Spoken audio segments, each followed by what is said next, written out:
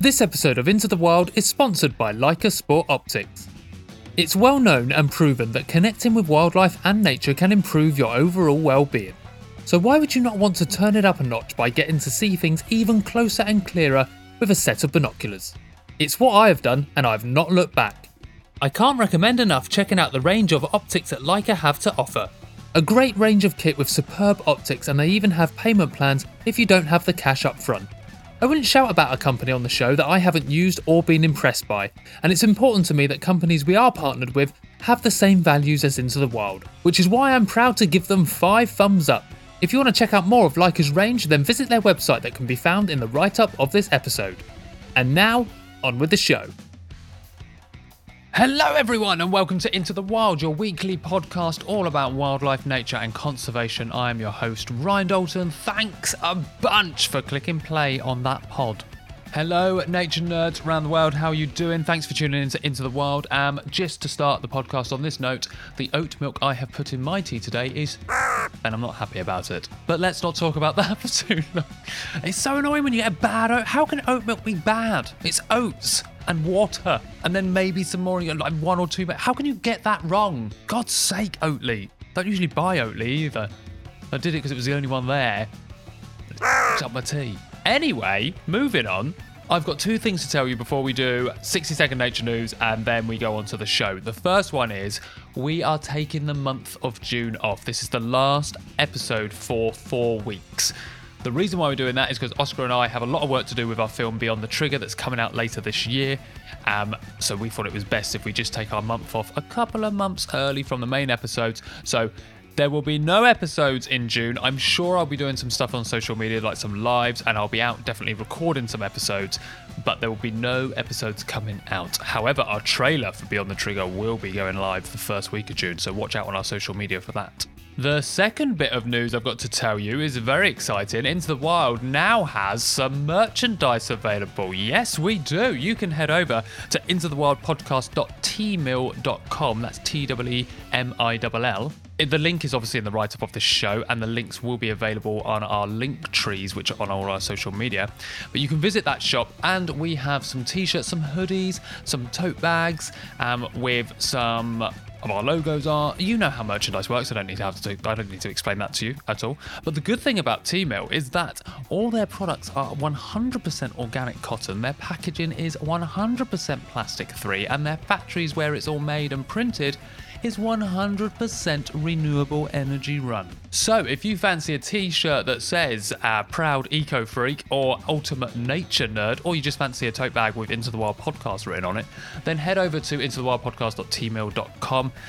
By purchasing anything on that store, you are of course helping Into the Wild continue. All the money goes back into the show, helping the running of it, the future progress of Into the Wild as well. Anyway, let's move on to 60-second nature news. There's a lot of in the world and we're feeling down. So let me tell you about 4 things that are happening around the world that may be a little less and may pick you up. This is a segment where I read out 4 nature stories from around the world that are positive, celebrating wildlife, positive stories about it, what people are doing, just to get us away from the So here we go, 60-second nature news as quick as I can in 60 seconds. Let's get through these stories. 1, 2, 3. Vulture populations are now steady in Bangladesh, after 1 species, the red-headed vulture, going locally extinct, and 2 more critically endangered species. Major conservation efforts were underway to protect the remaining vultures. High use of veterinary drugs in cattle that can poison scavengers has now been banned.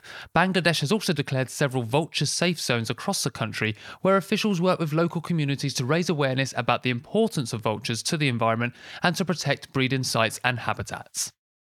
The population of the endangered Hawaiian monk seal has surpassed a level not seen in more than 2 decades, according to federal officials. Officials estimate the population has grown by more than 100 from 2019 to 2021, bringing the total from 1,435 to 1,570 seals. A community has dedicated 427 hectares of its land as a sanctuary for one of the most impressive birds of prey in the Americas, the king vulture. The communally managed forest in Nuevo Bacau in Mexico's Campeche state has shown that forest management can improve both quality of life and the conservation of wild animals and their habitats.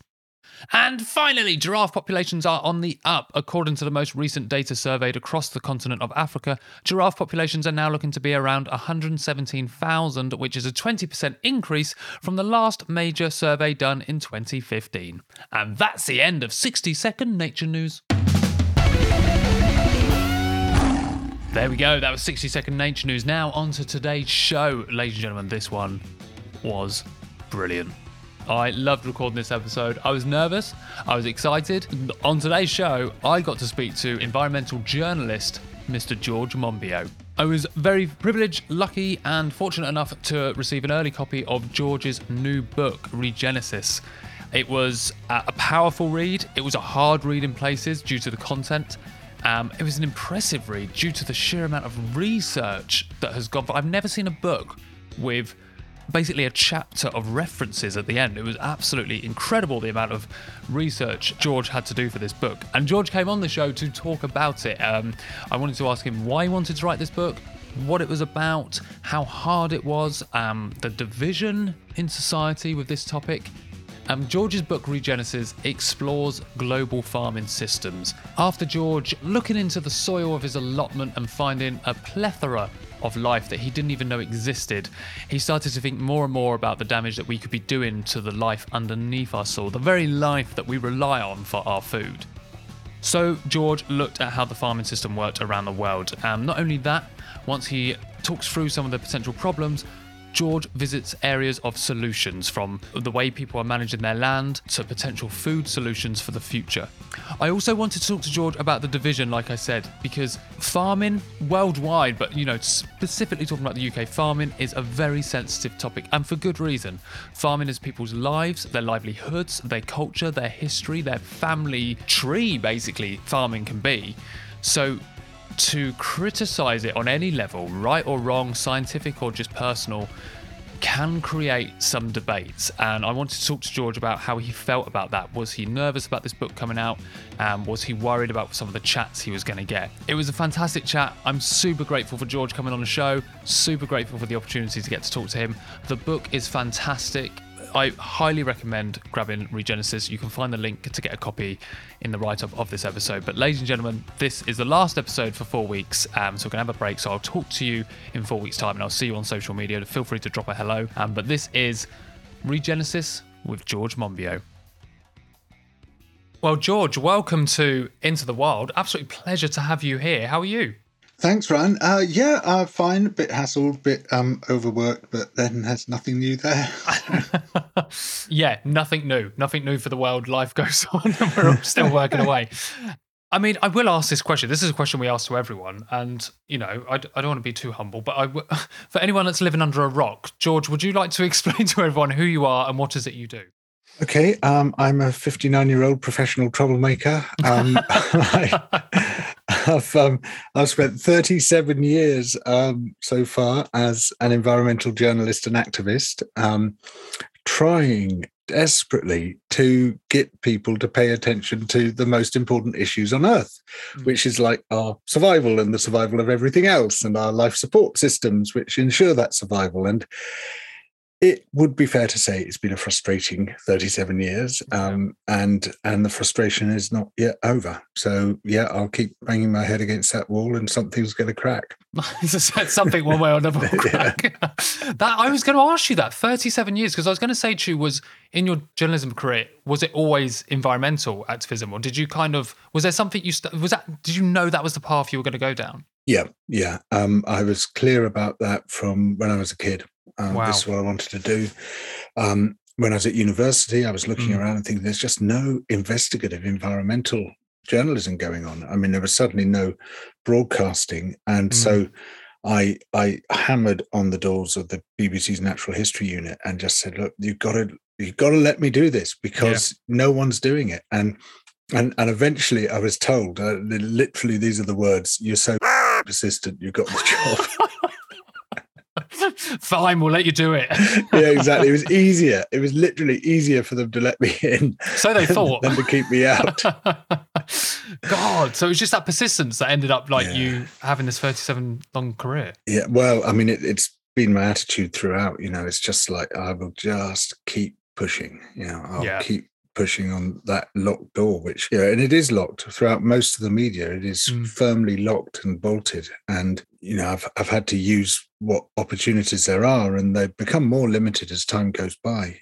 So, it's great that we've got all these new media like this podcast to be able to discuss things which are pretty well excluded from the old media. It's an event when you get something, a meaningful, actually new and important and investigative bit of environmental journalism on the BBC to this day.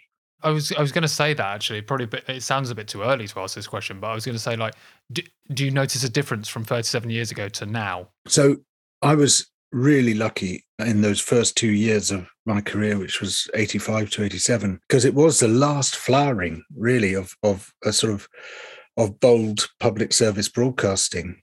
The BBC was really scoring some points against the government, against powerful corporations and others.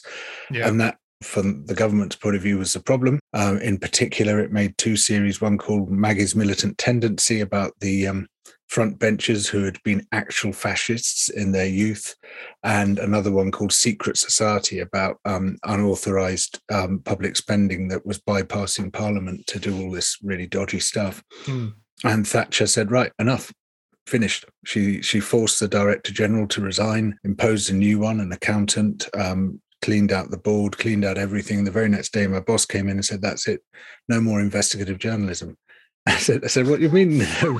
And he said, it's across the corporation, no more investigative journalism. You can't do any more. And it was like, and I said, but you can't have journalism unless it's investigative. And he said, I know that, you know that. It's not up to me. And it's never recovered. It has never got back to anything like what it was before. In fact, it's just got worse and worse, especially when then later on, over the Iraq War, another Director General, Greg Dyke, was also forced to resign.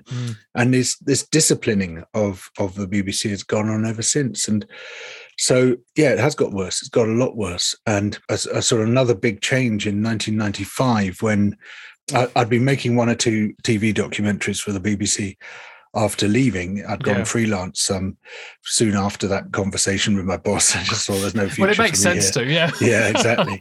and it was going all right. And then we came forward with what I thought was a really powerful new proposal for an environmental series, entirely new in its approach. We'd spent months working on it. And the then controller of BBC Two, he looked at this. He looked at the title. He literally looked at the title. He said, is this environment? And my producer said, yes. And he said, I've spent 2 years trying to get environment off this channel. Why the are you bringing me environment? Oh my God. And that was it. And it's been like that ever since. And now, the last couple of years, there's been a bit of, oh my God, all the young people are deserting the channel. I wonder why that could be. And it's like, so they've been doing a few, exactly. They have been doing a few environmental programs, but they're making the programs that should have been made 20 years ago, but they're not making the programs that should be being made today. And it's just, if you were to ask me, who's done more damage, the fossil fuel companies or the media? Without a shadow of a doubt, I'd say the media. And the reason is that they provide the social license for the fossil fuel companies and all the other destructive interests to act. So it's like, keeping people in the dark almost. They have really genuinely kept us in the dark. And when they cover issues at all, they do so in ways which tend to favor power, which don't tell the whole story. I realized that people from that channel controller onwards, I realized that these senior figures, they do not exist to facilitate good journalism. They exist to contain it. And it's about not letting anyone scare the horses. Now, the position of the journalist should be to have your hands around the throat of power. That is what journalism should be for. And very, very few journalists are allowed to do that anywhere. And, I'm lucky. I'm very, very lucky in that I'm still able to go for the throat and to challenge power. But the outlets I work for are the only ones which I can work for. There's nowhere else. It's not like you've got a massive menu to choose from. Exactly. Every time whenever we talk about stuff like this, and hearing you say that now, and I know you're probably going to be so familiar with this, I'm just thinking in my head, don't look up, don't look up. Oh yeah, God. I mean, it's a story of my life. I mean, it was like watching my life flash before me. I felt, oh my God, this is me. This is me. Yeah. It's mad. even to the point of totally losing it in a TV studio. When I was just like this welter of celebrity, and it's like, I can't take it anymore. Did you feel, because of watching Don't Look Up, I guess, was that interview after watching Don't Look Up? No, it was before. But when before? I watched Don't Look Up, I was thinking, oh my God, this is uncanny. This is remarkable. It just felt so familiar. I've noticed, I don't know if it is a pattern and whether I'm just kind of like looking for the reasons, but I've noticed since Don't Look Up, I'm seeing more passion, not more passion, but like, because people had it anyway, but more drive for people to really show their emotion with the stories they're telling, because it almost said in that show, you're watching it going, yeah, we should be angry about these things. Yeah. And there isn't a problem with like conveying that, really. And I guess in more interviews, whether it's about social justice or environment, while they're connected, but whatever the topic, I'm seeing more people kind of go, no, I'm angry. And I'm just wondering if there's a correlation there.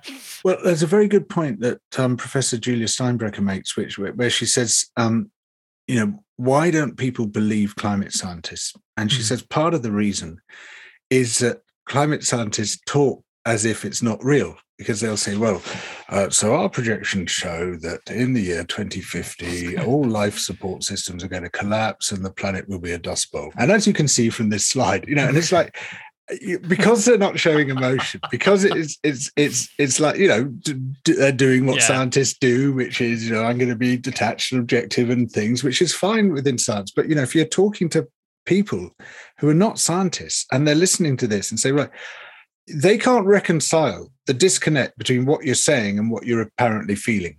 Yeah. If you're saying we are totally stuffed unless everything turns around, and you are saying it without any visible emotion at all, it doesn't ring true. Mm-hmm. That's so true. And I think we've got to be brave enough to say, yeah, actually, this is what we're feeling. Mm-hmm. Let's stop pretending to be machines. We're not. We feel this, and I've been in this business all this time because I feel it. Yeah, that's why I'm there. The reason I've been in this business for 37 years is because I feel it. If I were just a calculating machine, I would have given up ages ago, because it's like, what do you get from it? You just get a lifetime of abuse. Yeah. And you're right. I've never really thought about that. When people are conveying it, you can't just go, the world's going to end, clip, close the briefcase, walk off. You're like, okay, exactly. Thanks for the message. You might as well be the guy on the street saying the world is not, like, ringing the bell, like with an A-frame on. It's, I think emotion does play a massive part in the conveying. We need to talk about your book. We have to. the reason, George. This is where I get strangled by my publicist. You didn't talk about the book. Well, I've been reading it over the coming weeks, and I'm a slow reader. I don't dive into, but I have to read a few pages at a time and go away. But I was gripped by Regenesis, and for an array of reasons, like, for some good and for some, oh God, kind of reasons. Yeah. You even knew a lot about the global farming systems that are in place, or you now know a hell of a lot about the global food systems that are in place. Which one was it, and how long did it take to get all this research done? Because there's so much information in that book. So before I started, I thought I knew a lot about it, and which is always a trap. Yeah, right. And I have taken an interest in it a very long time. As a teenager, I worked on an intensive pig farm, and a lot of the time I was thinking, why is this legal? And so I've been thinking about the system for a while, and that thinking was accelerated when I moved to Wales in 2007, and was just like surrounded by this desert. No trees, no wildlife. What's going on? And there was hardly any productivity either. It was just a few sheep scattered on the hills, and I realized, oh my God, those few sheep scattered on the hills have pretty well wiped out everything, because they selectively browse out tree seedlings and other nutritious plants, leaving behind almost nothing. And that sort of made me even more interested. But when I came to start the book, I knew that actually, I thought I knew something, but I knew almost nothing. And I guess having got to the end of it, I got to the point of saying, well, I know almost nothing plus a little tiny bit. But that little tiny bit was involved, lots of field work, meeting loads of people around the place, but reading 5,000 scientific papers. Jesus Christ. It was insane. I was starting work at 4 a.m. I was finishing at 6 p.m. When I stopped writing the book, it was like recovering from a serious illness. It took me 3 or 4 months until I felt better. Because I've got to say for the listener as well, read the book and then you'll know the intensity of those 5,000 reports. Because they're not just reports, George. Those are quite intense findings as well. I guess the reason you're reading them are not, I don't want to say, not positive things. No. I mean, so I've got a scientific background, but a lot of these fields were fields I hadn't really worked in before, starting with soil ecology, because they never taught it. I had a zoology degree. I had a specialist module in ecology, but we just never went anywhere near soil ecology, and hardly anyone does. No. It's and actually these are very complex subjects, and it takes you time to get your head around them. But also, as you suggest, there's some really scary stuff in the scientific literature which just has not been conveyed to the public at all. There was stuff I was coming across on a daily basis, and I thought, oh my God, everyone should know this. I want to run screaming down the street saying, read this paper in Geophysical Research Letters now, which might not have been a very effective means It's just of not the best marketing, George. So, okay, that leads me on to my next question, because I was going to say to you, is something that you knew a bit about, but not a lot. What made you want to write the book about farming and the systems? What brought that along? So it came about because of my developing interest in soil. And that came about through ecological boredom, because having moved back from Wales back to England in a place which isn't all that ecologically exciting, I pretty well exhausted all the possibilities of the wildlife that I could see. and I seeing wildlife, that is the way I remain, vaguely sane at any rate, and without sort of new wildlife experiences I really struggle. And so I thought, what can I explore? What is there left? And then suddenly it's doe. There's an entire I'm standing on it. I'm standing on it. and what I think most people don't grasp is that the soil is an ecosystem. It's and not just any old ecosystem. It's one of the most diverse and complex ecosystems on Earth. It's as diverse as any rainforest or coral reef. And as soon as you take a powerful lens to it, I mean, not all that powerful, like a jeweler's loupe, 40 times magnification jeweler's loupe, it costs £6 online to buy one of these things. And it just opens up a world to the extent that it would if you took a diving course and went diving in the Red Sea or something. It's just amazing. Not at the moment, because the soil's so dry, you wouldn't see very much in it, because soil needs to be damp and it needs to be warm. And I was very lucky in that the first day I started investigating it, the conditions were just right. And as soon as I got the focal length, it was just, oh my God, what's that? Put it back. I know. And it's just incredible. You see all these things. You have, to begin with, no idea what they are. It's like, this thing's got 12 pairs of legs. What's got 12 pairs? Oh, hang on. It's an entire phylum I'd never heard of. And all this so totally weird and amazing stuff going on. The abundance is out of this world. Beneath a square metre of ground, you can have 500,000 small animals living. What? Across many thousands, tens of thousands of species, 90% of which have not been described by science. They do not have names. I mean, it's mind-blowing. And then the question of what soil is. Yeah. It's like, so hang on, why are we asking this question? Because, only recently have we begun to appreciate that it's not just a load of stuff. It's a biological structure. It's highly structured by the creatures that live in it. In fact, it's made by the creatures that live in it. Without those creatures, there would be no such thing as soil. There'd be rock and there'd be air and there'd be nothing in between. Because without the structure which stabilizes it, it would all just be washed straight off the land.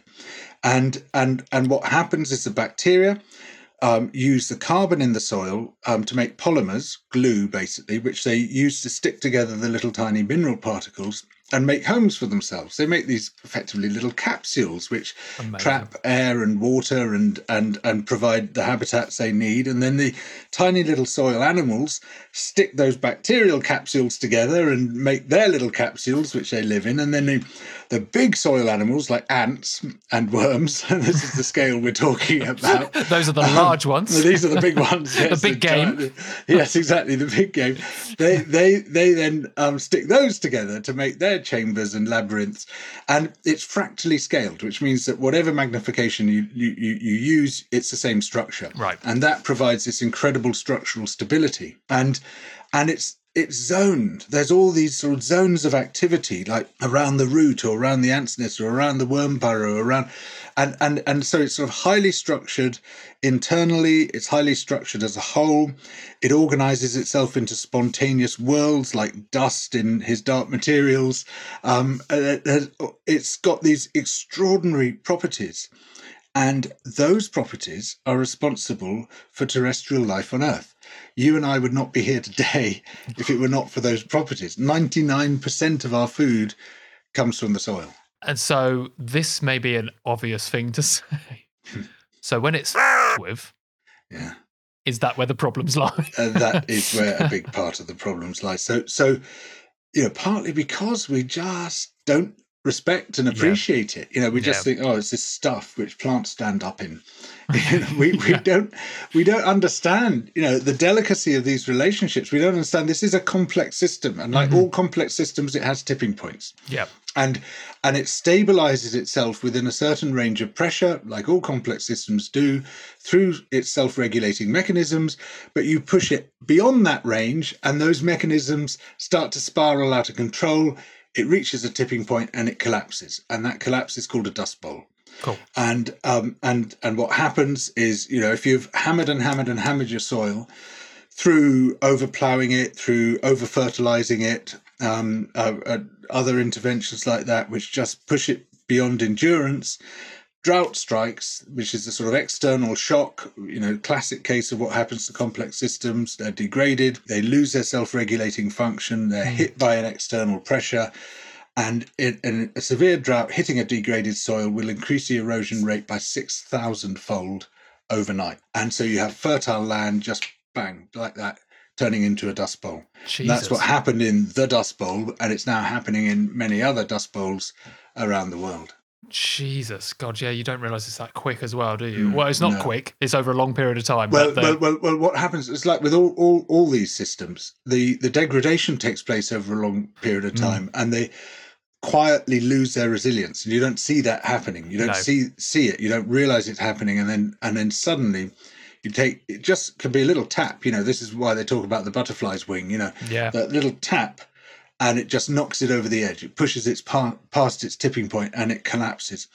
And once it's collapsed, all complex systems, again, have this property called hysteresis, which in this case means that if you pass a tipping point, it takes far more energy to get your system back past that tipping point into the state it was in before than it takes to push it over. So it's like a boulder wedged on top of a hill with a little pebble. Doesn't take much effort to get that pebble out and the boulder rolling down to the bottom of the hill, but to get backwards over that tipping point, you had to roll the boulder back up the hill. So realistically, from the human point of view, if these systems tip, there's no going back. That's it. Curtains for humanity. Goodbye. Jesus Christ. Yeah, I know. We've had some points on the show before. Yeah. We've had some points on the show before, George, but I think that one there was one that actually made me shiver down my spine when you said it. This is in no way a criticism, but chapter 2 and 3, God, they were like heavy, I think is the best way I could describe it. Because, you're investigating and explaining different systems, connecting, what the problems are, what's been happening, what you've noticed in your life when you visited areas. And there were times when I was reading where I would read 3 or 4 pages and go, I've got to stop for a bit. I've got to stop, put it down, go for a walk and come back, because it's not nice information. But how was that for you, not just researching it, but having to write that down? But were you okay during chapters 2 and 3, I guess? Yeah. I mean, I did find it hard. I can't pretend otherwise. I mean, apart from it, it was intellectually hard because it required a huge amount of work. I mean, that to try to get your head around these systems. Part of the tragedy of humankind is that we are wholly dependent on, and we create, quite accidentally, systems too complex for us to understand. Even this very complex system called the human brain, which is itself a complex system, can't get its head around complex systems. What a circumstance. I know, exactly. And we can't, moreover, we can't understand the complex system, which is in our head. The brain, even the brain is too complex for us to understand in its entirety. So trying to at least get a handle on how the global food system as a whole works, to get this sort of really deep and wide systemic picture of what's going on. And as I got towards that, I was feeling, no one's telling us this. No one. I've got a whole shelf of books on food here. I mean, and I read through those as well as the 5,000 papers. And it's like, I'm not hearing this. Yeah. This isn't coming through. People aren't explaining what's happening. It's only in these obscure scientific papers which are talking about, not just the natural complex systems which are bearing upon the food system, like soil, climate, the cryosphere, the ice and snow of the world, the oceans, all the rest of it, which bear upon the food system, but also the food system itself, the thing that we have created quite accidentally through all our random decision making, is itself a complex system and has those same properties of a complex system and has adaptive and emergent characteristics and is self-regulating within a certain range of stress and can suddenly break down beyond a certain point, as the global financial system very nearly did in 2008 and required a massive bailout to push it to prevent. Yeah, exactly. Well, it didn't quite go over, and even though it hadn't gone over, it still needed more energy, i.e. money, to push it back into a safe space and was required to push it out of a safe space-ish. What I came to understand was that even if you forgot about climate breakdown somehow and forgot about soil and forgot about water and these other huge issues bearing upon the global food system, the biggest enemy of the global food system is the global food system, because it has these inherent fragilities which are caused by its evolving structure. And in fact, it does look very much like the global financial system approaching 2008, where you see this massive concentration in the hands of a very few corporations. I mean, for instance, there's just 4 corporations control 90% of global grain trade, to give one example, and there's loads of similar figures in different areas. Not only have you got these huge nodes in the system which sort of contain a lot of the activity, they're very closely synchronized with each other. They have built networks of networks, with the financial sector, with IT, with intellectual property and the rest of it, which all reinforce that synchronization. And all of that reduces the redundancy in the system, reduces the modularity, the compartmentalization of the system, sweeps away the circuit breakers, sweeps away the backup systems, so that if it then gets a shock, the whole thing can tip. And how do you know if a system is coming close to its tipping point? Its outputs begin to flicker. Right. And just as with the financial system, we saw equity values going crazy before 2008, backwards and forwards. We saw the sudden collapse of banks like Northern Rock and then Lehman Brothers. We're seeing food prices go berserk. Gotcha. And there's been fluctuations in food prices which are not wholly explicable from harvest outputs and the obvious reasons that you would look for, but are driven by the systemic instability of this system. And we're in a very, very dangerous place here, even before you consider the climate shocks and the other shocks which are coming our way. And with all the issues that you highlight in the book, was there a particular one for you that you, the only word I can think of, is struggled with to actually kind of deal with, learning about and communicating with? Sure. So I think one I would really like to draw to people's attention is the issue of water. Because you have all these sort of blithe assertions in the scientific literature and elsewhere saying, right, well, we need, an extra 50% more food production by 2050. And we can do that. We can close the yield gap. We can raise crop production and we can do that. But when you look at what's required again and again, those projections depend on more irrigation water. Yeah. Which is fine, but there isn't any. That's the problem. It doesn't exist. It's already maxed out. 70% of all the water we withdraw is used for irrigation. There are already huge parts of the world where that water is running out. The aquifers are running down. The glaciers and the snowpack are melting. It's where is it going to come from? And it's like let's all just agree not to talk about this. Let's all just pretend this isn't an issue That is and carry on regardless. It really is. Yeah. And so one of the flashpoints, is it's so unbelievably dangerous, and yet it's just not featuring in our consciousness at all, is the world's biggest irrigated area, which is the Indus Valley, whose waters are shared by 3 nuclear powers, India, Pakistan and China, and are essential for the survival of some of the most unstable and troubled regions of the world. Who are already, there's a great deal of conflict there. 95% of the water from the Indus is extracted, largely for irrigation. The current development projects, as planned at the moment, by the end of this decade, intend to raise the use of water by 44%. Like, sorry, what water? What is this? Where's this 44% going to come from? It's like, and then, the whole projected development of the entire region is about, right, we're going to have more irrigated agriculture, we're going to have more water-dependent industry, more water-dependent cities, all the rest of it. It's like, sorry, where's this going to come from? I mean, at the moment, we're using almost all the Indus water, and there's surplus flow because the glaciers are melting in the Himalayas and the Hindu Kush, right? So there's extra flow.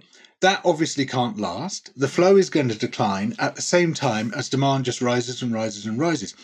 Now, there's one analysis which says the war in Kashmir is basically a proxy water war. This is India and Pakistan dinging it out over who's going to control the Indus and its tributaries. Yeah. And if the water starts running out and demand keeps escalating as it does, I don't know where this is going to end, but I think this could be the beginning of the biggest foreseeable conflict at this end of the 21st century. I should have had a whiskey before this. I should have emailed you and said, should we get a whiskey just next to each other?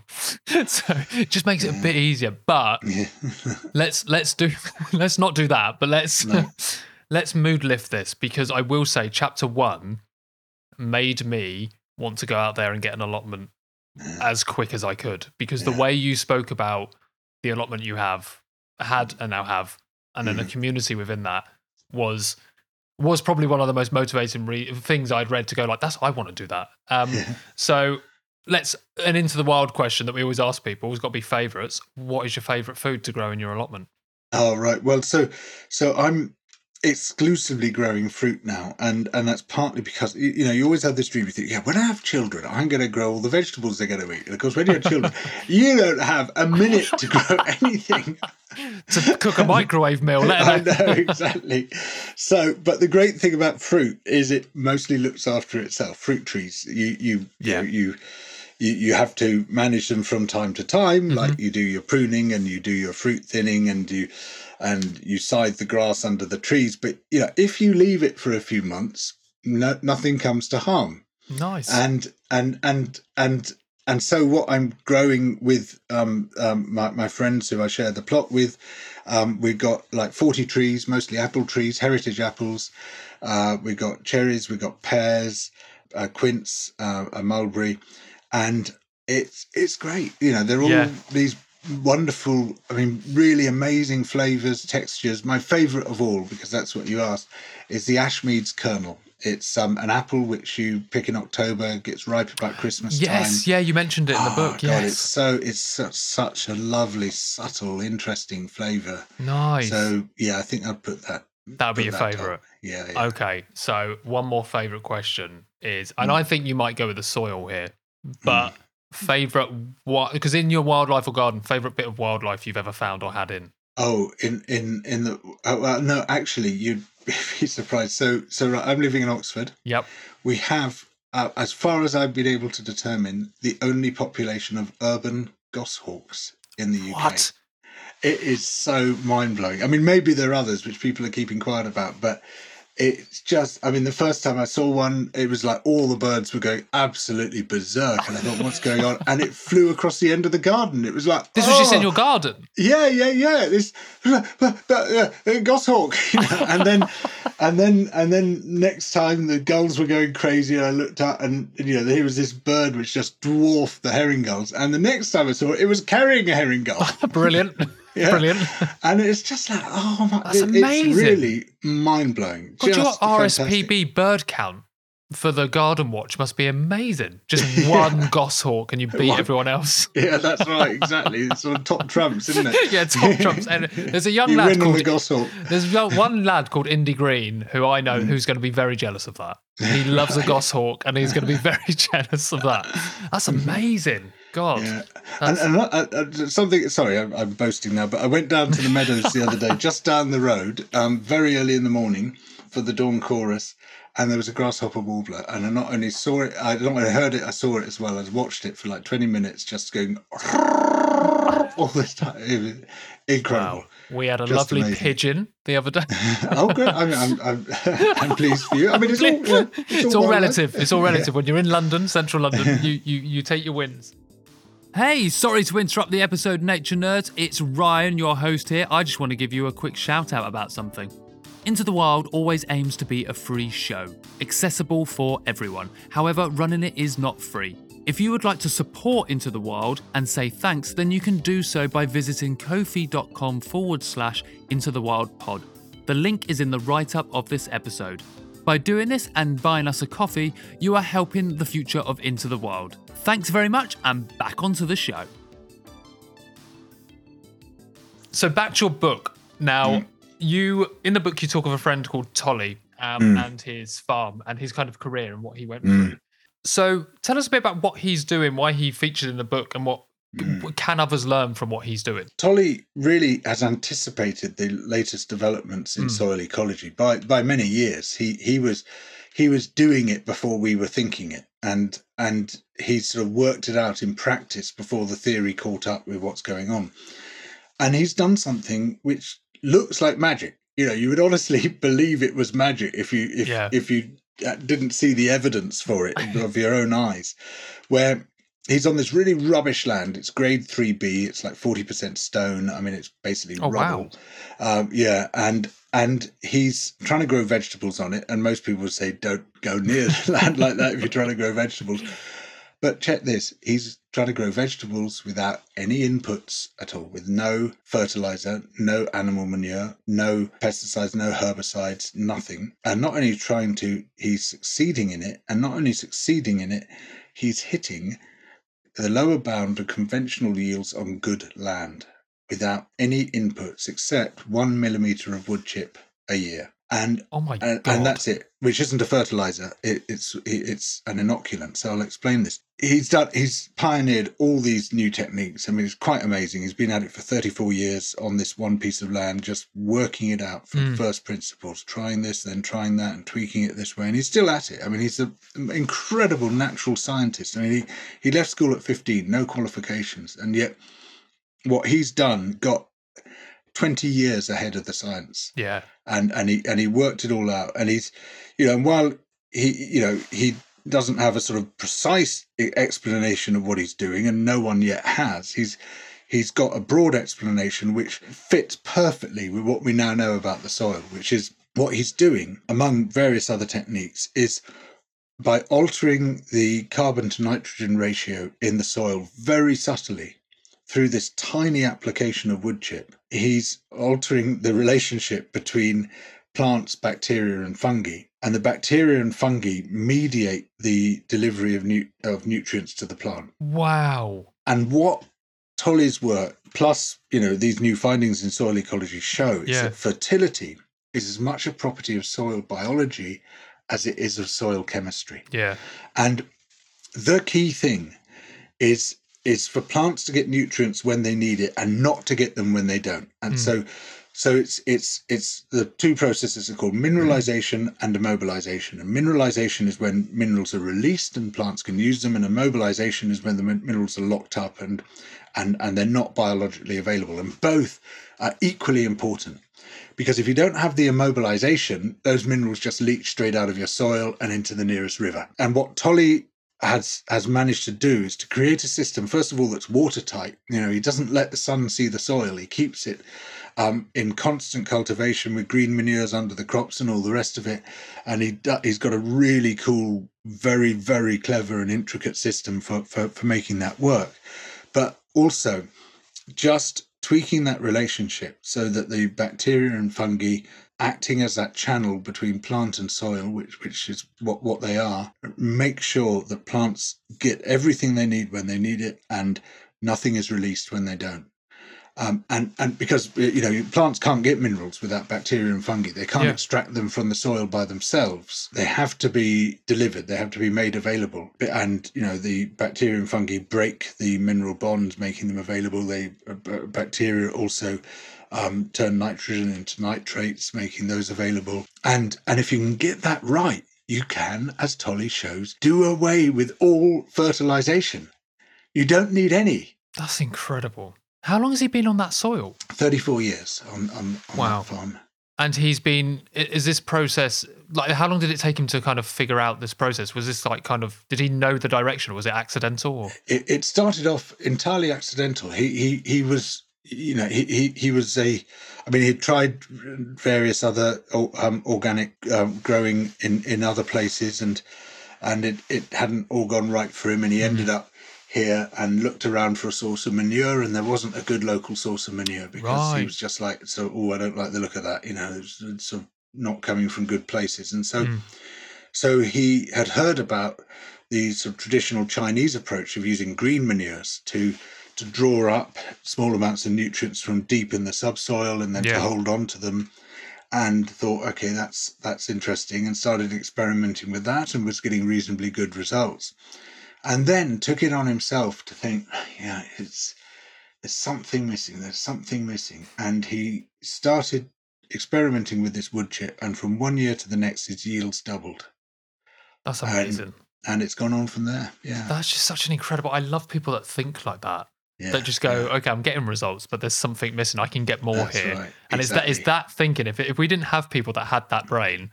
I know. We would still be in the dark ages. No, we really would. And the thing is, he's still doing it. If I was in his position, I'd say, oh, great, okay, mission accomplished. Yeah. I'll just keep doing this thing. So I would be like. But he's thinking, no, it could still be better. It could still be better. And he's constantly pushing that.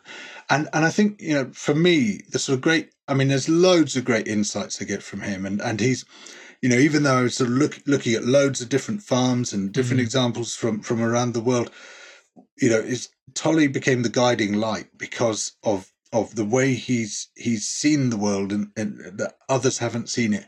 Yeah. And one of the things he says is that, these things we call agricultural soils, in countries like the UK, they're forest soils. They weren't born as agricultural soils. They developed underneath trees, and those trees are absolutely crucial to the development of those soils and the carbon that they drop in very small quantities. And it was from his love of trees, and that's his first love. He was originally a woodworker and he's really obsessed with trees, that he understood what was missing from the soil. Right. And he said, you basically got to mimic a forest soil in your agricultural setting. Do you reckon, could his system be introduced? I asked that while smiling. I think you know why. Yeah. Could it? Yes. Will it? Well, yeah, exactly. There's a lovely quote from him. He said, I've had representatives from 3 governments come to see this farm, and I said, oh, well, including the UK's. He said, no, of course not. Why would they? Why the hell would they be here? Yeah, exactly.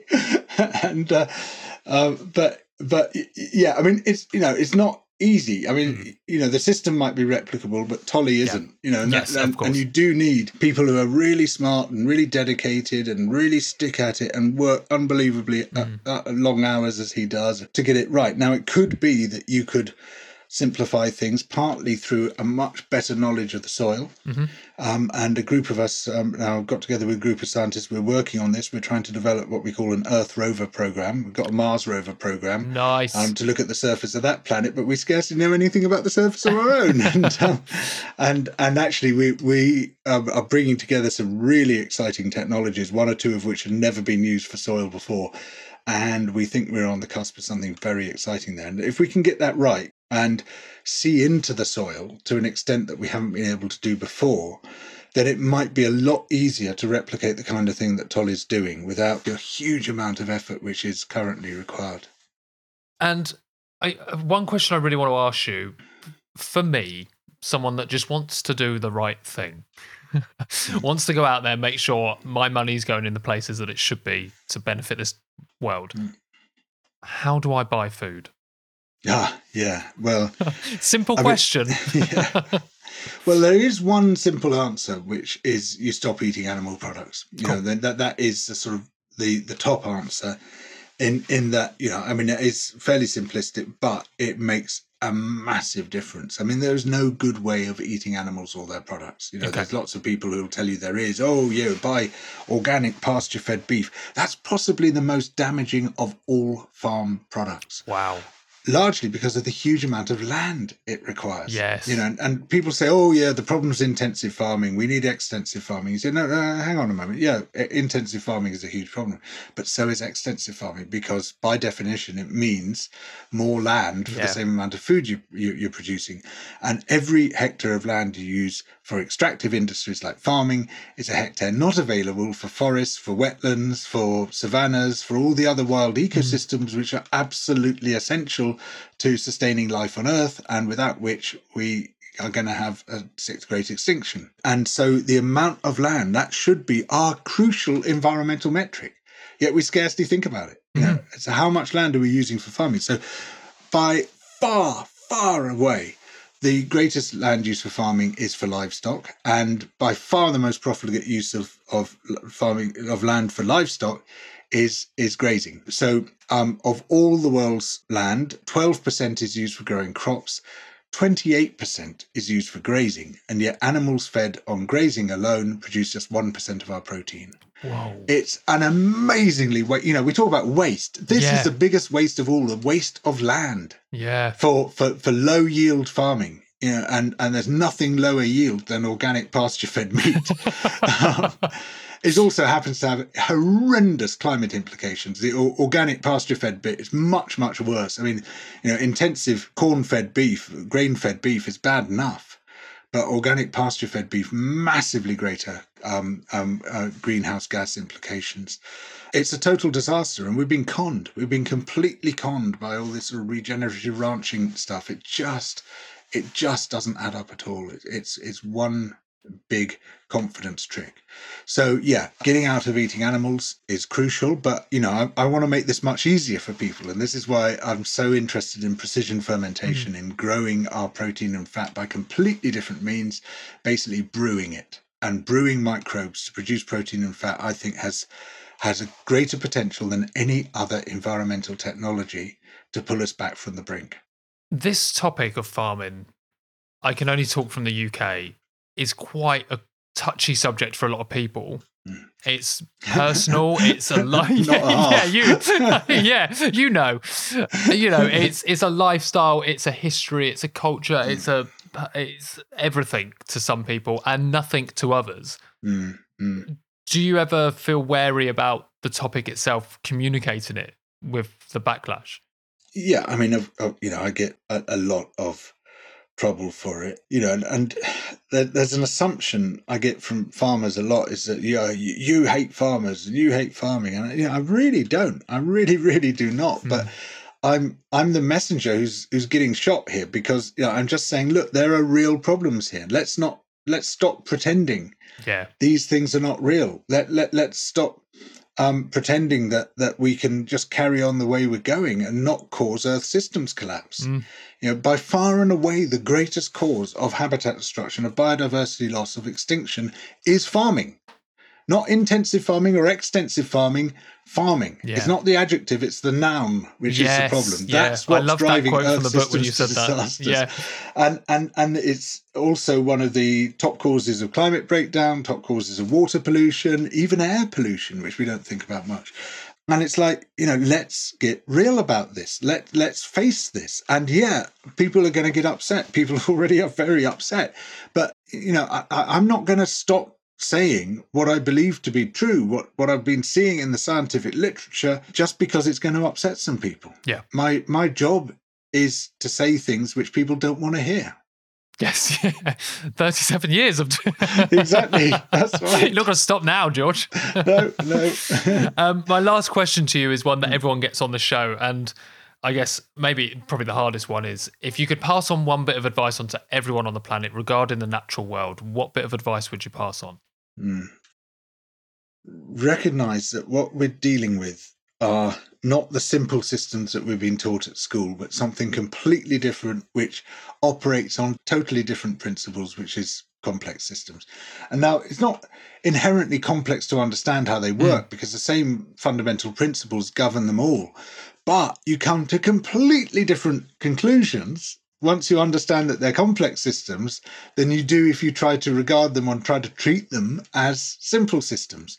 So just having a basic grounding in complex systems theory will take you a very long way towards understanding, not just the natural world, but understanding our human-made world as well. Yeah. If politics understood that society is a complex system, and it can't really be successfully controlled from the top down by one group of people saying you're all going to do what we say, but would be far more successfully organized along participatory and deliberative democratic lines, then the world would be a much better place. So it's like just sort of recognizing what we're dealing with, and and a good starting principle for that is what John Muir said, that when you try to pick out anything by itself, you find it hooked to everything else in the universe. Amazing. George, thank you so much for being on the show. It's been an absolute pleasure to talk to you. Thank you for the book. It is incredible. And also just thank you for not giving up, genuinely, because I can't imagine the headaches you've had in your life. Not enough paracetamol on the planet. But thank you so much for your journalism and your investigation of the problems going on and bringing it to everyone. Thanks so much, Ryan. Real pleasure to talk to you. Thanks again for listening, everyone. If you'd like to keep up to date with the guests that have appeared in today's Into the Wild episode, then you can do so on social media. Their tags are in the write-up of this episode. Also, you can follow us on social media at Into the Wild Pod on Twitter and Into the Wild Podcast on Instagram. And if you'd like to get in touch about Into the Wild or ask any questions or suggest any ideas for some episodes, you can email me at intothewildpod@gmail.com. A quick note to say that all the opinions and expressions expressed in today's episode belong to the person that said them and do not represent those opinions held by Into the Wild or anyone that we work with or are affiliated with. Into the Wild always aims to be a free show, however, running it is not free. If you'd like to support us and say thanks, then you can do so by buying me a coffee. Our Ko-fi link is in the write-up of this episode. Until next time, keep well, stay safe, and live the good life.